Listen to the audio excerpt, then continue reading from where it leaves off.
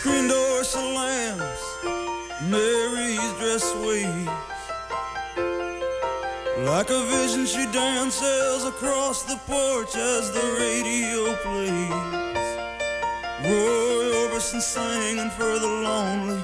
Hey, that's me and I want you only. Don't turn me home again, I just can't face myself alone again.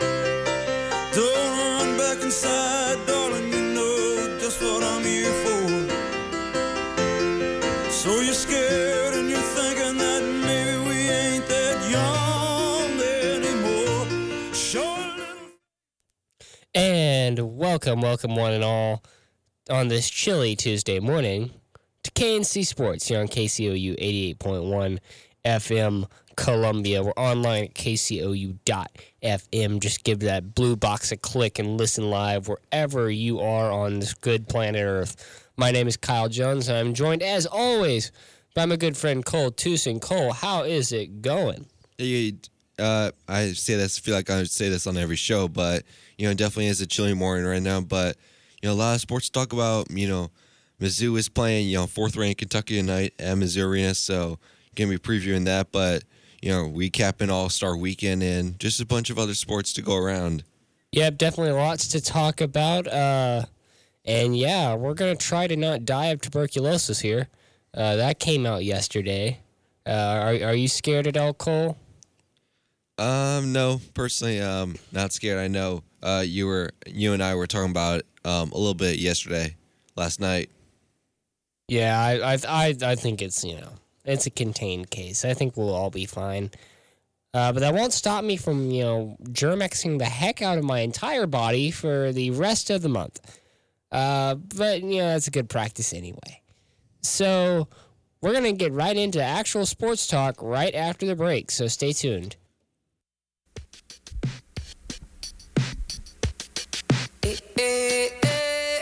Sundays at 9 a.m., it's the weekly walkthrough. Tune in to KCOU 88.1 FM to hear Ethan Salm and Nick Catlin recap everything that happened in the world of sports this week. Start your Sunday off right with the weekly walkthrough. Follow us on Twitter at WeeklyWalkKCOU for updates on the show. And remember to tune in to KCOU 88.1 at 9 a.m. on Sundays.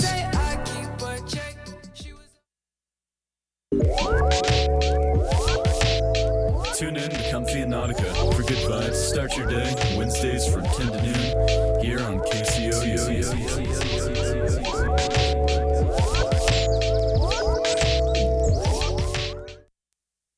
And welcome back to KNC Sports here on KCOU 88.1 FM Columbia. We have some basketball to talk about. So let's first talk about the NBA, Cole. What did you think of that All-Star game? I personally, really liked, All-Star Weekend, the three-point contest.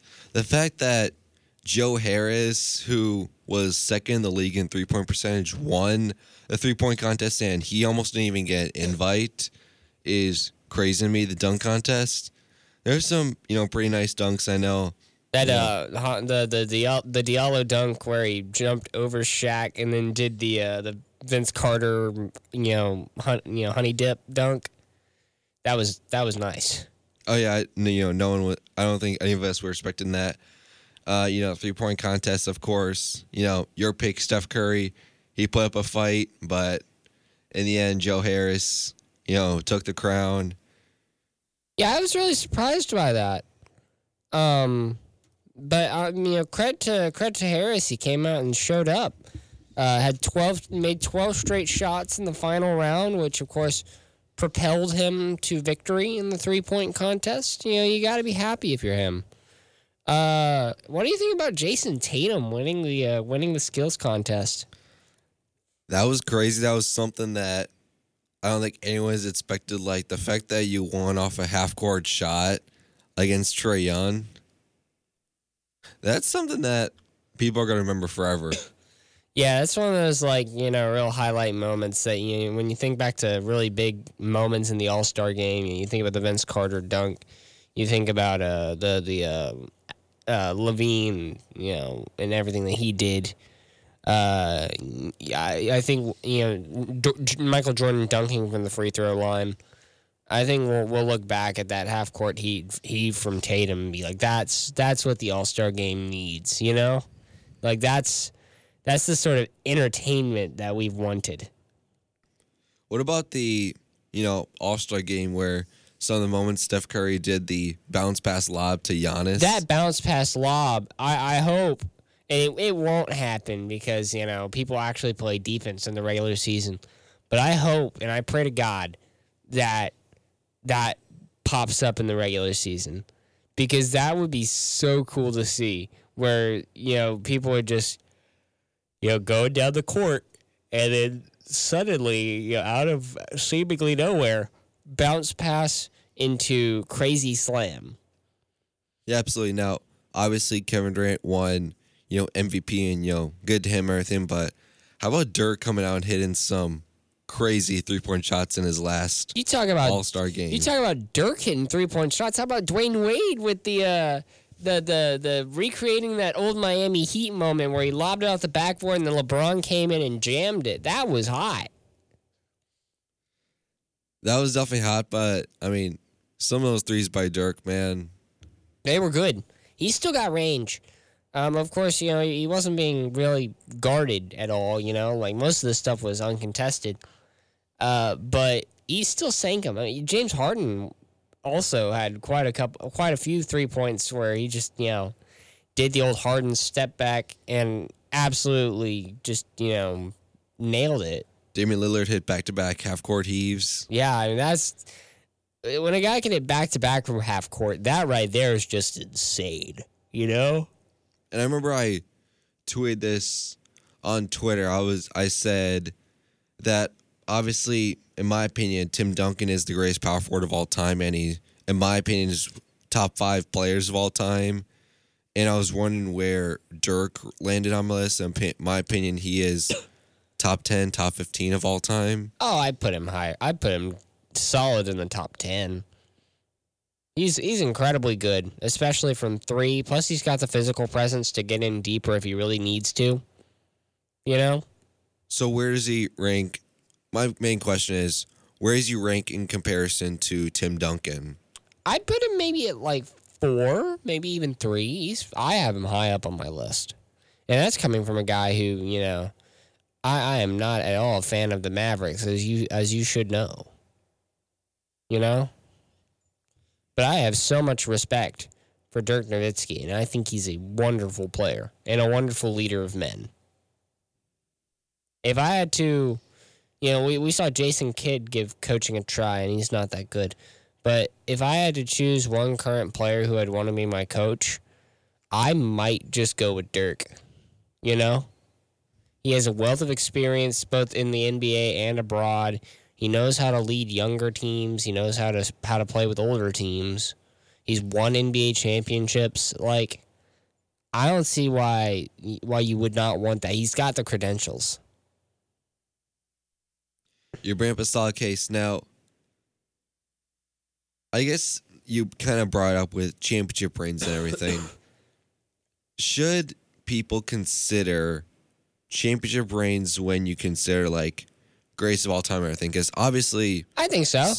Some of the greatest of all time don't have a ring. Like, for example, John Stockton, in my opinion, is the second greatest point guard in NBA history, right behind Magic Johnson. You bring up Vince Carter. Yeah. Steve Nash hasn't won a ring yet. Well, at all.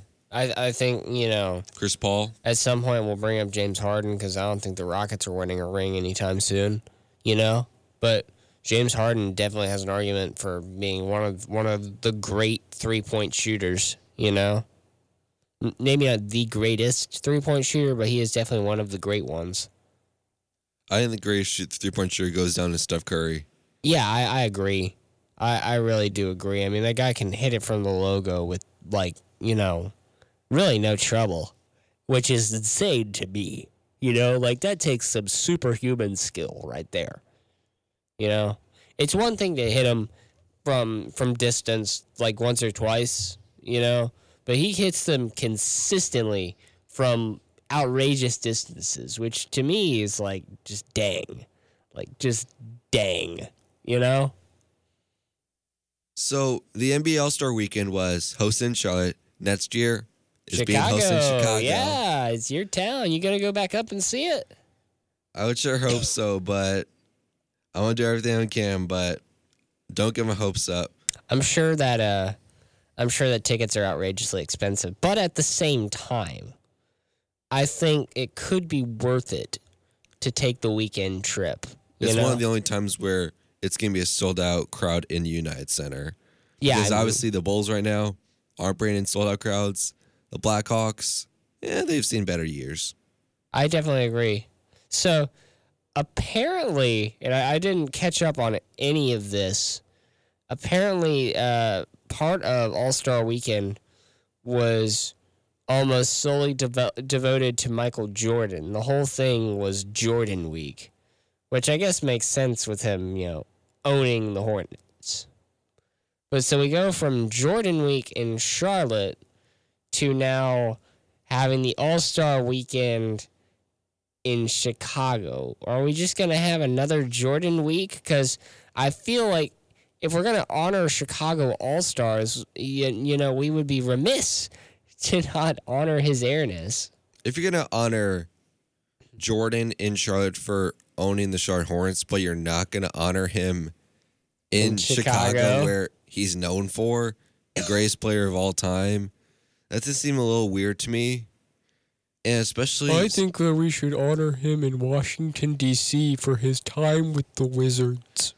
No, I mean, it's honestly, like, let's bring up an argument of a player that everyone considers either higher or lower than Jordan, LeBron James. Let's just say, 1 year All-Star Weekends hosted in Cleveland. Or in Miami. Maybe Cleveland. Yeah, maybe Cleveland. Yeah, I mean, they definitely do a LeBron week there, I imagine. Though I think they wouldn't do it till after LeBron retires. Because I don't think you'd have LeBron running around actually playing on All-Star Weekend and then, have what do you call it? This whole week honoring him as he's just running around. Like, that just doesn't really make too much sense. It will happen eventually, though. It will. I agree. He'll definitely get his own week. He could get his own month. I mean, just how much glory is heaped upon the man. If he ever wins the championship with the Lakers, I think Los Angeles probably dedicates an entire road to him. I mean, they already dedicated a whole wall to him with that graffiti paint, but then covered it up. Yeah, well, the only reason they covered that mural up was because people were going out and publicly vandalizing it, which I didn't ever understand when LeBron first got into LA, and still now. There's a very large contingent of people in Los Angeles who are like, I don't want him. You know? I can tell you the reason since, I wouldn't say I grew up in LA, but, I lived there for a few years. I can tell you the main reason. It's because people remember the glory days of Kobe Bryant, and LeBron has a long way to go to surpass what Kobe did in his career in the Lakers. That's the main reason why people don't follow LeBron right now. I think if LeBron leads them to a championship, that's all he needs to do. He just needs to do one. I know Kobe got a lot more than that, but all he needs to do is get one with Los Angeles. Because it's been a while since the Lakers have been truly good. I think if he can restore that whole Showtime Lakers ideal, right, then he will gain the affections of the entirety of that city who aren't Clippers fans. Though, to be fair, if you're living in Los Angeles, why would you ever root for the Clippers? They had for so many years a racist, homophobic owner who was a turd to players and a turd to people. He finally got taken out, and I think, isn't he in prison now? I've not heard anything about Don Sterling since the incident. I know that there was talk about him getting imprisoned. But wouldn't surprise me. But anyway, so Sterling's gone now, and so obviously they were able to get rid of that. But even then, they traded their best player in Blake Griffin, and then they traded Chris Paul away. I mean, there's nothing to root for on that franchise. Frankly, I know the NBA is considering expansion. I know that Seattle's in the mix. I would be of the mind to ship the Clippers up to Seattle and just revive the Supersonics. You're not the only person who has mentioned disbanding the Clippers since with LeBron now, LA is pretty much... It's a one-town team. I mean, LeBron gets the headlines, he gets the TV time. And with the Clippers having no stars and no success, like, what's the point, you know? It's like the Phoenix Suns. After Steve Nash left, after he retired, there's not much of a point to the Phoenix Suns, right? Like, it's a small market team in the middle of a desert that no one cares about. They're not that good. Unless they can go out and get a truly, brilliant player to revive that franchise and maybe even get them in the conversation for playoffs, I don't see why we have the Phoenix Suns, I think the Phoenix Suns are in a different boat where they have young core. They just need a long time to develop. Exactly. With Devin Booker, DeAndre Ayton, Bridges. Booker could be good, but I fear that he gets traded before he fully develops into an actual star. Either that or he gets injured or something. I just fear for the worst for the Suns because I've come to expect it from them.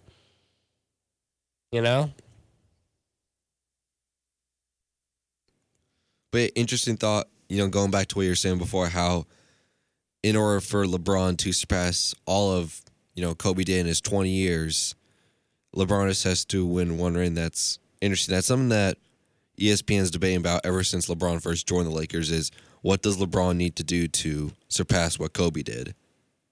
I think especially with the core he's got. I mean, he has nobody. Kobe essentially had a super team, Not all the years. Not all the years, but usually when he won championships, it was with the help of some pretty good guys, But, who does Shaq have? Not Shaq, sorry. Who does LeBron have? Lonzo Ball? That's nothing. And Lonzo's probably going to get shipped off somewhere for, something good. We thought that he'd get Anthony Davis, but apparently that's dead, Pelicans management got fired for that because they didn't pull the trigger, which I can see why. I see why, but I see why they fired because I feel that with what the Lakers were offering, it was too good to pass up. That's just dumb to pass up, I know it's Anthony Davis, he's your big guy, but picks and half a freaking basketball team, that's insane. I originally thought that the only thing stopping that deal was cap space. But I think I might be wrong. I mean, the reason why they traded a lot of those players was because they don't take up a lot of cap space. If I'm not mistaken, Brandon Ingram's contract is 2 years for 11-something million. So that's not that bad. Yeah. Anyhow, we are going to take a short break. When we come back, more basketball, but this time the Mizzou basketball. So stay tuned.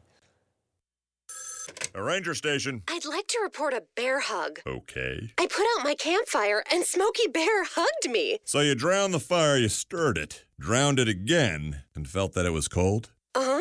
Yeah, he's just letting you know you did good. Bear hug from Smokey Bear. Status update. I'm gonna let you go now. There are many ways to start a fire, but one sure way to put it out. Learn how you can do your part at SmokeyBear.com. Sponsored by the U.S. Forest Service Ad Council and your state forester. Every Saturday, Cut the Nets will be live from noon to 1 on KCOU 88.1 FM. Otto Porter's a possibility. Jabari Parker's even a possibility. You don't want Jabari Parker. Tune in to KCOU Sports Saturday to listen to David Kuntz, Zach Berman, and Chuck Ryan talk sports. Fun fact of the day, number 2, Robert Kraft actually owns 99% of the city of Foxborough. Catch Cut the Nets on KCOU 88.1 FM. Do people care about Evan? I mean, why would the Magic want Evan Turner?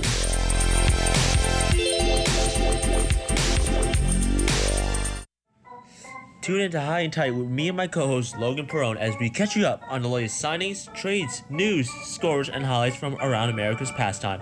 Every Sunday at 11 a.m. on the 88.1 FM stream and our website kcu.fm on the Blue Box. Welcome back to KNC Sports here on KCOU 88.1 FM in Columbia. We're online at KCOU.FM. Cole and Kyle here.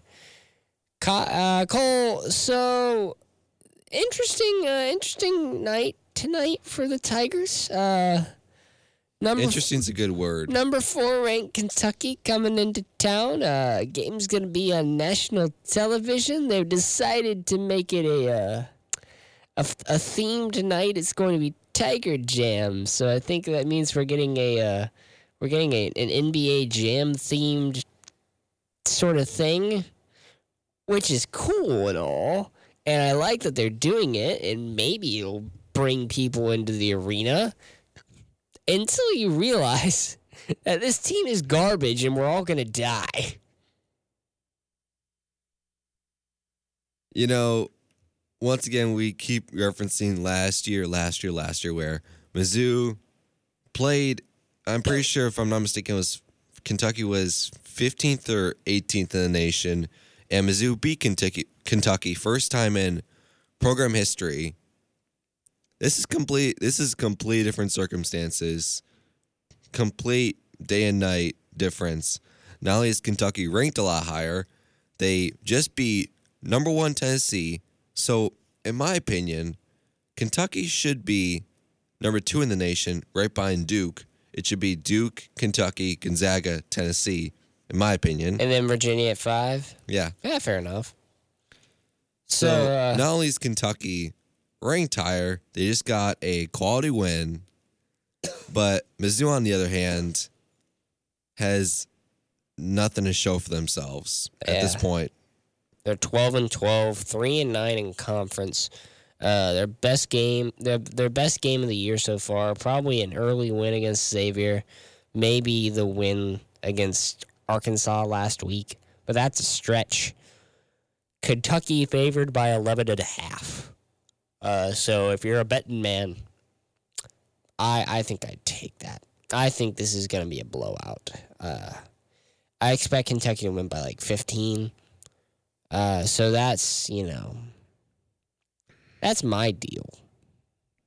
See, here's my deal here. People always bring up how there's a chance, and they reference that Kentucky lost to LSU. That argument's malarkey. Okay?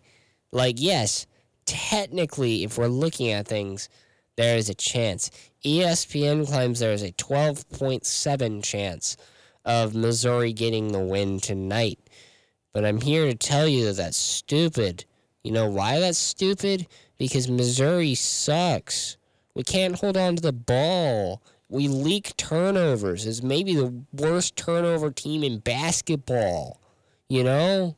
Like, I'd love to get some stats up and tell you the average turnovers per game, because it's obscene how bad they are. You know? That's just one of the many problems with Mizzou this season, and just the way that they looked against Ole Miss when they played on Saturday at Ole Miss. It was so bad. They had 24 turnovers by the end? In my eyes, if you have more than 10, you're usually doing something incredibly wrong. And these guys double that.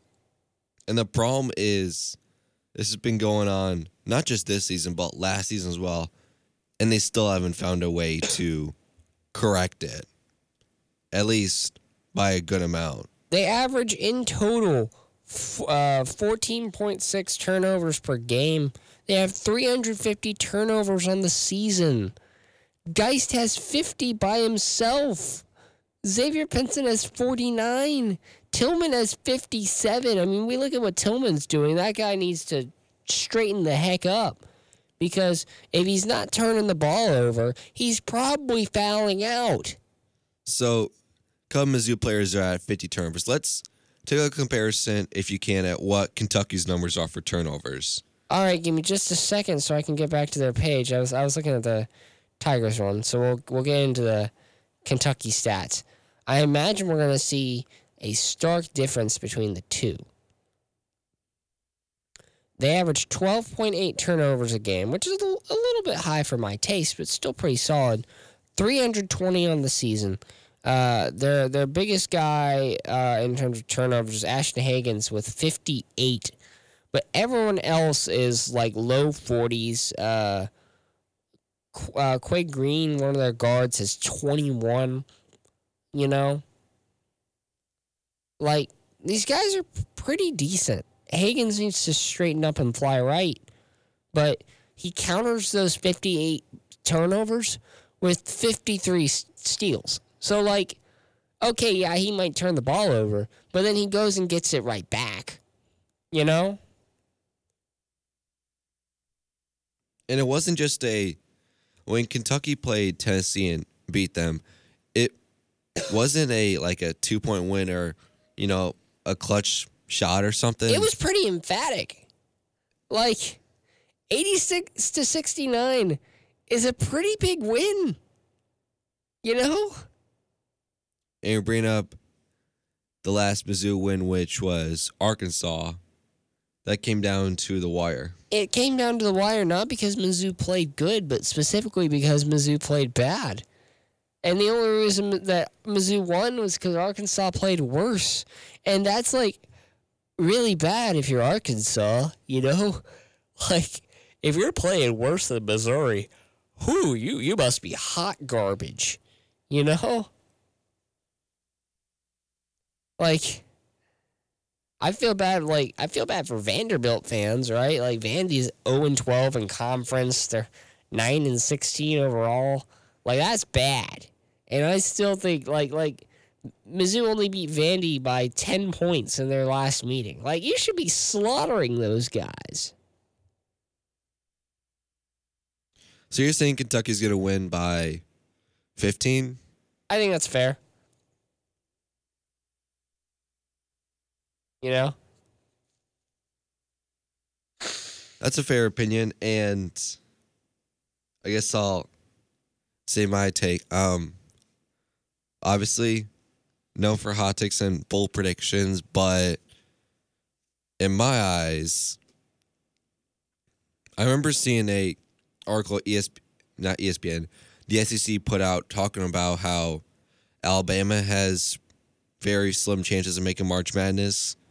Mizzou's chances of making March Madness, I think, are completely out the door a long time ago. That ship has sailed. I think NIT is even that's a question right now, is if they'll even make the NIT. Which is crazy, and just though we shouldn't be surprised. We knew this would truly be the first year of the rebuild. You know, 2 years ago, Mizzou had that year where they only won 9 games. 8 games, 4 wins in conference. Exactly. Michael Porter Jr. came in, and last year was a fluke. Clearly. This is truly the first year of the rebuild. It's gonna continue on to next year, which sucks for Mizzou fans and people who wanted to see the tournament, but we shouldn't be surprised.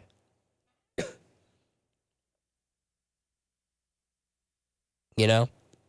So yeah, I'm known for crazy predictions right then, but in my eyes, there's no way Kentucky is gonna drop this game against Mizzou tonight. I'm saying Kentucky wins by double digits.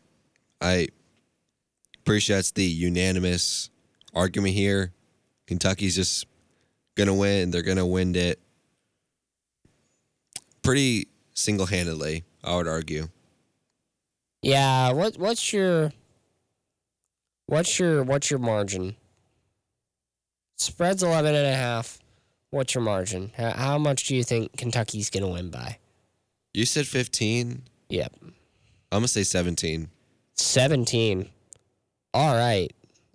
I mean, I still think that's a fair estimate, you know, which is bad if you're Missouri that we both have kind of agreed that, that's a fair estimate. But my word, like, this team is just so bad, And the problem is, obviously you can talk about the turnovers and everything, and the team being complete one-dimensional as far as scoring and everything, but how do you fix this team? Obviously, it's not going to be an overnight process, but what do you do to fix it? Here's the problem is that they have the talent. The fixing isn't necessarily about getting, better recruits and whatnot.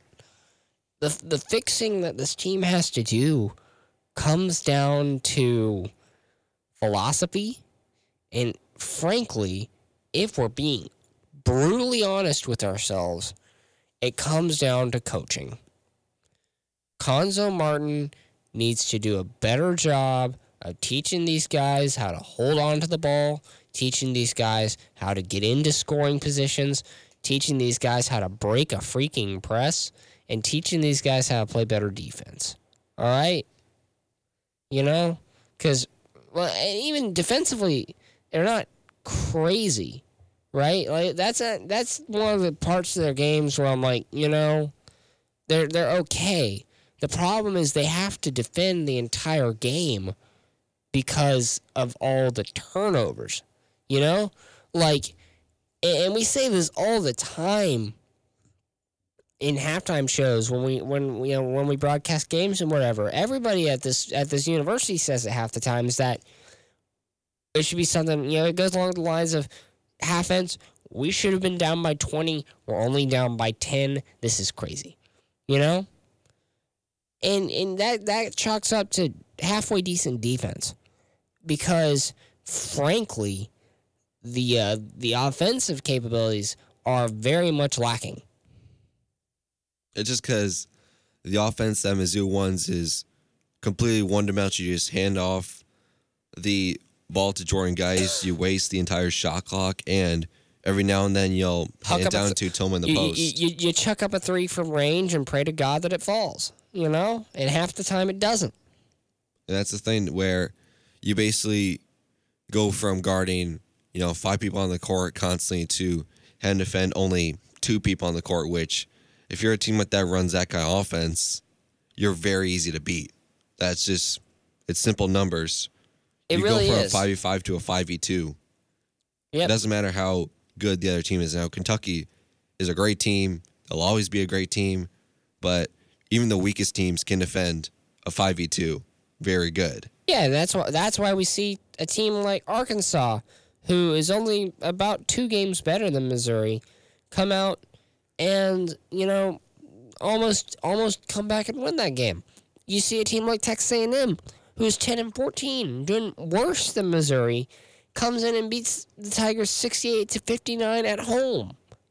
Like, this team is so one-dimensional. It's so bad.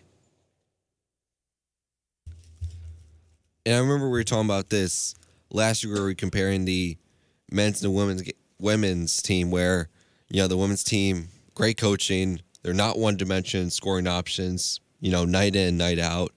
And they, just like the men's, they sometimes do, get the opportunity to blow leads and everything. But most of the time, every now and then, except for the payout game for Tennessee on Sunday, most of the time they're still able to get it done, would you say? I would say so, and I'd say, we look at the Tennessee game, and, that was winnable, but at the same time, there was so many things that did not go Missouri's way in that game.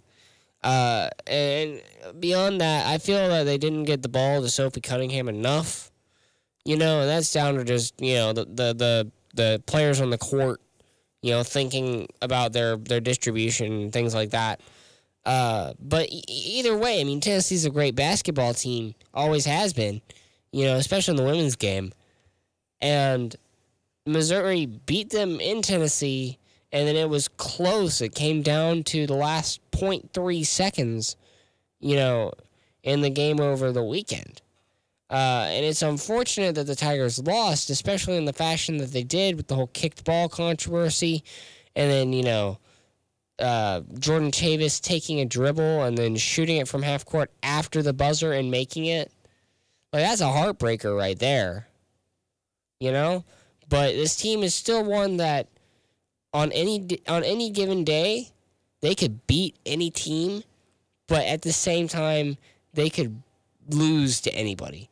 They're fun to watch, specifically because of the uncertainty that they have, but I'm still, confident that they are one of the better teams in the NCAA,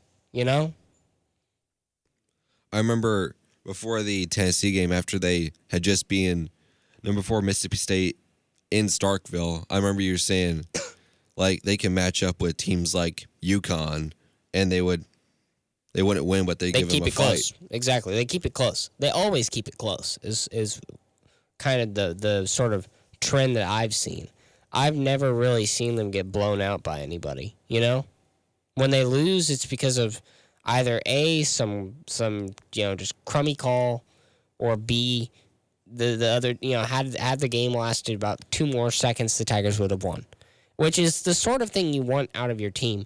You don't ever want to get blown out. If you have to lose a game, you want to either A, be able to use the refs as a scapegoat, or B, keep it close, So comparing the women's and men's here, you're saying that the women's, match them against a team like UConn, who, of course, UConn's literally the best women's team. I mean, Notre Dame is getting up there, but I'm pretty sure UConn is the definitive, best team in the nation, year in and year out. Yeah. Mizzou could give them a fight. Whereas in the men's, on the other, they play a team like Duke. Oh, they'd or die. Kansas. They would actually die. We'd have to hang our heads in shame for the rest of the decade because of how bad they beat us. I want to look at the women's team once more and just look at the rankings for the women. Right now, Missouri is not in the top 25. They missed out by a singular vote. Instead, taking that number 25 slot is the Rice Owls. It's the first time in Rice's history that their women's team has been ranked. Do you think that the Tigers deserve that spot over the Owls? The Owls are 22-3, playing in Conference USA. Well, if they had beaten Tennessee, obviously they would have gotten a ranking, because getting back-to-back SEC wins, especially quality conference wins, that'll go a long way for Mizzou. I agree.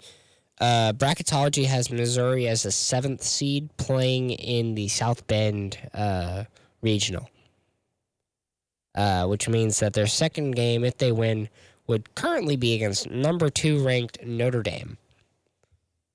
Not number 2 ranked, but number 2 seed Notre Dame. They're currently ranked 5th, and they of course have Arike Ogunbowale, who made some serious headlines last year. Would you be scared if the Tigers had to go up and face Arike Ogunbowale? I mean, it comes back to what you were saying before, how, this team instills, they're fun to watch. It instills confidence where, you say they can, give UConn a fight. Why can't they give Notre Dame a fight? Obviously, Arike, I'm sorry, I cannot pronounce that name. Ogunbowale. If Mizzou can give UConn a fight, why can't they give Notre Dame a fight? I agree with you. That's the way I see it. They might not win that game, but it would definitely be close. It would be entertaining. Interesting to note as we look at these rankings, South Dakota is ranked number 23. They beat Missouri here at home earlier in the season. So the people who think that Missouri should be in the top 25, I'll tell you what, they probably shouldn't be anywhere higher than 23 at this point. Well, with how rankings go, especially in college, in all sports, you do all have teams where you do beat, but you do have a higher ranking. Exactly. Yeah. We're going to take a short break, and when we come back, a breakdown. So stay tuned. This is how we do every day. We be grinding, and if you want to come and text us, if you love them enough to turn off your music, and pretend like their music is your music. Ah, this is Mommy's jam. Then surely you'll check nhtsa.gov/the right seat to make sure they're in the right car seat. Let's play it again. Check today at nhtsa.gov/the right seat. Brought to you by the National Highway Traffic Safety Administration and the Ad Council. Whether it be t-shirts for your charity event or jerseys for your intramural team, One-to-One Print Shop can handle your custom apparel needs. If you need inspiration crafting a design, you can follow them on Facebook and Instagram at One-to-One Print Shop to check out some of their latest work. You can also visit their website at one-to-oneprintshop.com. That's ONETOONE printshop.com. Hey you like sports? If you answered yes, make sure to tune in each and every Friday to listen to Mid-Missouri's premier sports talk show, The Hot Corner. From 8 to 9 a.m., tune in on KCOU 88.1 FM or KCOU.FM.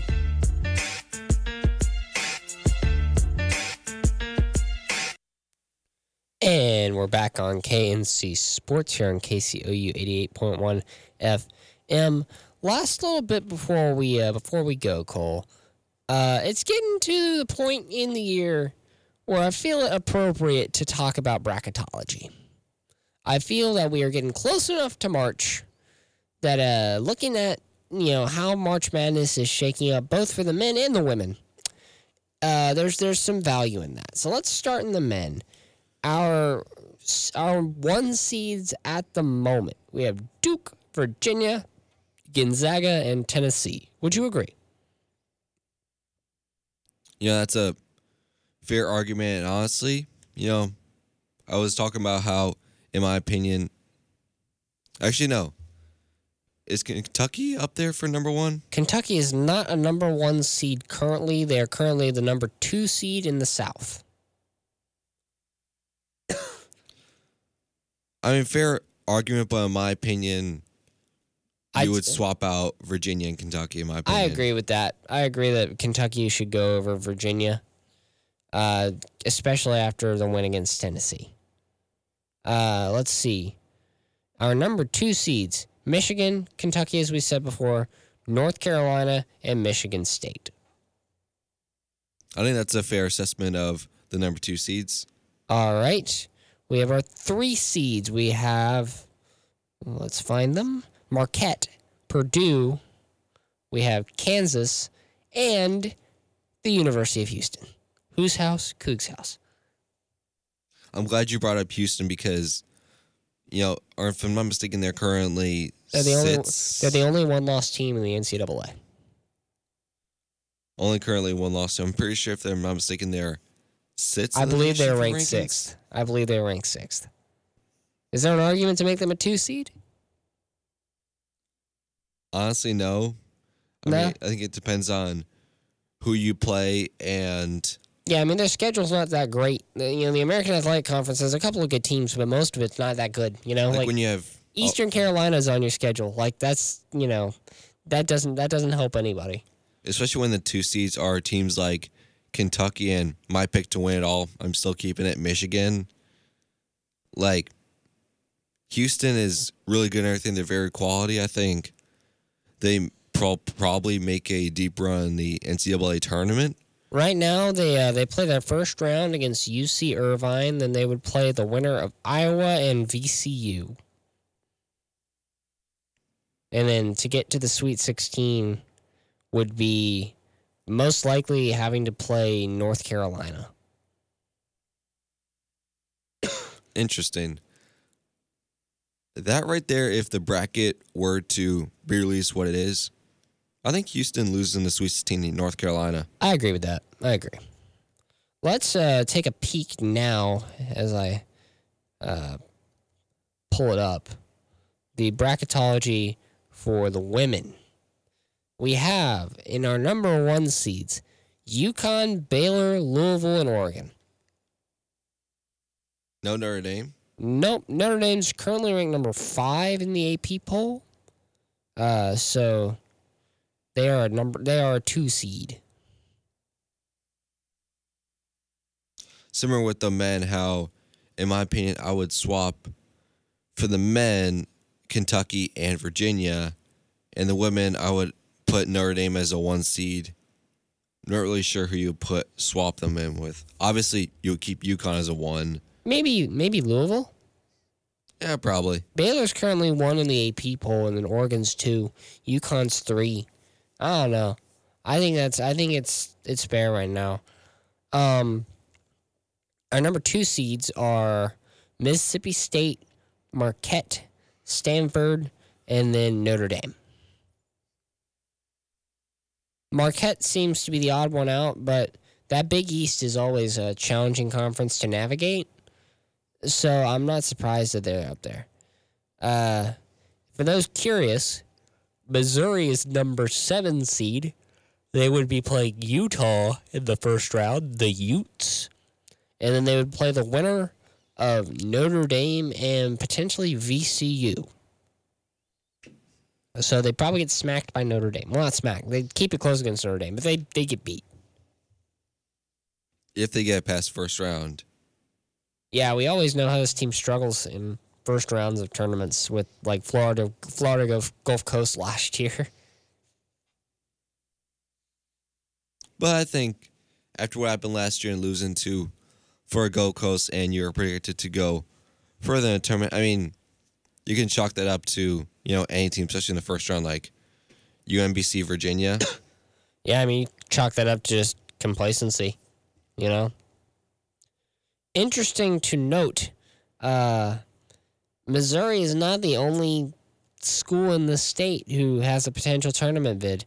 Charlie Krim, the guy who does the women's bracketology, is having Missouri State as Missouri Valley Conference champions. They'll go in as the 13 seed in the Albany regional, and they would play Oregon State in the first round. Now I doubt that they get any upsets there, but it's still an interesting thing to note that they could potentially get in. Interesting. So, obviously, this is not going to be the completed bracket, but looking at both the men's and the women's bracketology, if this were to be the official bracket, what interesting matchups do you see? Well, let's start with the men. I think that Duke versus Baylor in the second round could be very compelling. I think if St. John's beats Ole Miss, which I think they could, and play Virginia, that's an underrated matchup. Let's see. What else do I like here? Kentucky, Oklahoma is possible.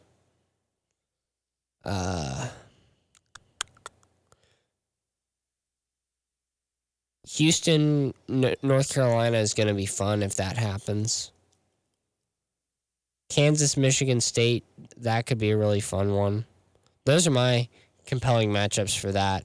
On the women's side, I'm going to look at a potential for Baylor versus Texas A&M. That's interesting. An old Big 12 rivalry renewed. Something I think would be very fun to see. Let's see, what else is on there that I like? Potential Mizzou playing Notre Dame. Yeah, that'd be fun. The first match that they have for Rice, an old rivalry here that nobody really cares about anymore, but I do because I think it's cool. Rice versus Texas. In the words of President John F. Kennedy, why does Rice play Texas? Yeah, you know the "We choose to go to the moon" speech. No, I do not know. So John F. Kennedy, when we started the space program, he flies down to he flies down to Houston, and he stands in Rice Stadium. He gives this big speech. And he's talking about why do we do things. In one of the lines, he goes, "Why does Rice play Texas?" And this is back in the 60s. It still holds true today. Why does Rice play Texas? But we choose to go to the moon not because it is easy, but because it is hard. Why does Rice play Texas? This is the most random thing I've ever heard in a presidential speech, and I love it. You know? I think Kentucky versus Maryland will be a compelling matchup. I think Stanford, Kentucky, that's a potential big matchup if Kentucky can get past number 3 Maryland, 3rd seed Maryland rather. You have, that old the SEC Pac-12 matchup that we don't get to see enough of. I wish that SEC teams played the Pac-12 more. I think that'll be really fun, especially since, of course, a lot of my family, went to USC. So, very compelling if schools like Mizzou and the SEC played Pac-12, that definitely would be more interesting to watch, I would argue. One more that I'm going to point out, I believe this would be a Sweet 16 matchup. If South Carolina can get past so they can get past 6 seed Michigan State, and North Carolina can get past 2 seed Marquette, we could have a South Carolina-North Carolina game. And that's always fun, So, before we go, because we only have a few minutes left, I gave my pick saying, for the men's, I'm saying Michigan's going to win it all. And the women's, I'm probably going to say Mississippi State. What about what are your men's and women's early national championship picks? For the men, I'm going to pick Duke. And for the women, I'm going to pick Baylor. I think the Baylor Bears are a good team. They boss it up in the Big 12. They're ranked number 1 in the nation right now, above UConn. I think we could see them go all the way. Duke is just one of the best college basketball teams ever. That's going to do it here on KNC Sports. Tune in next week for more sports talk from us, and have a wonderful rest of your week.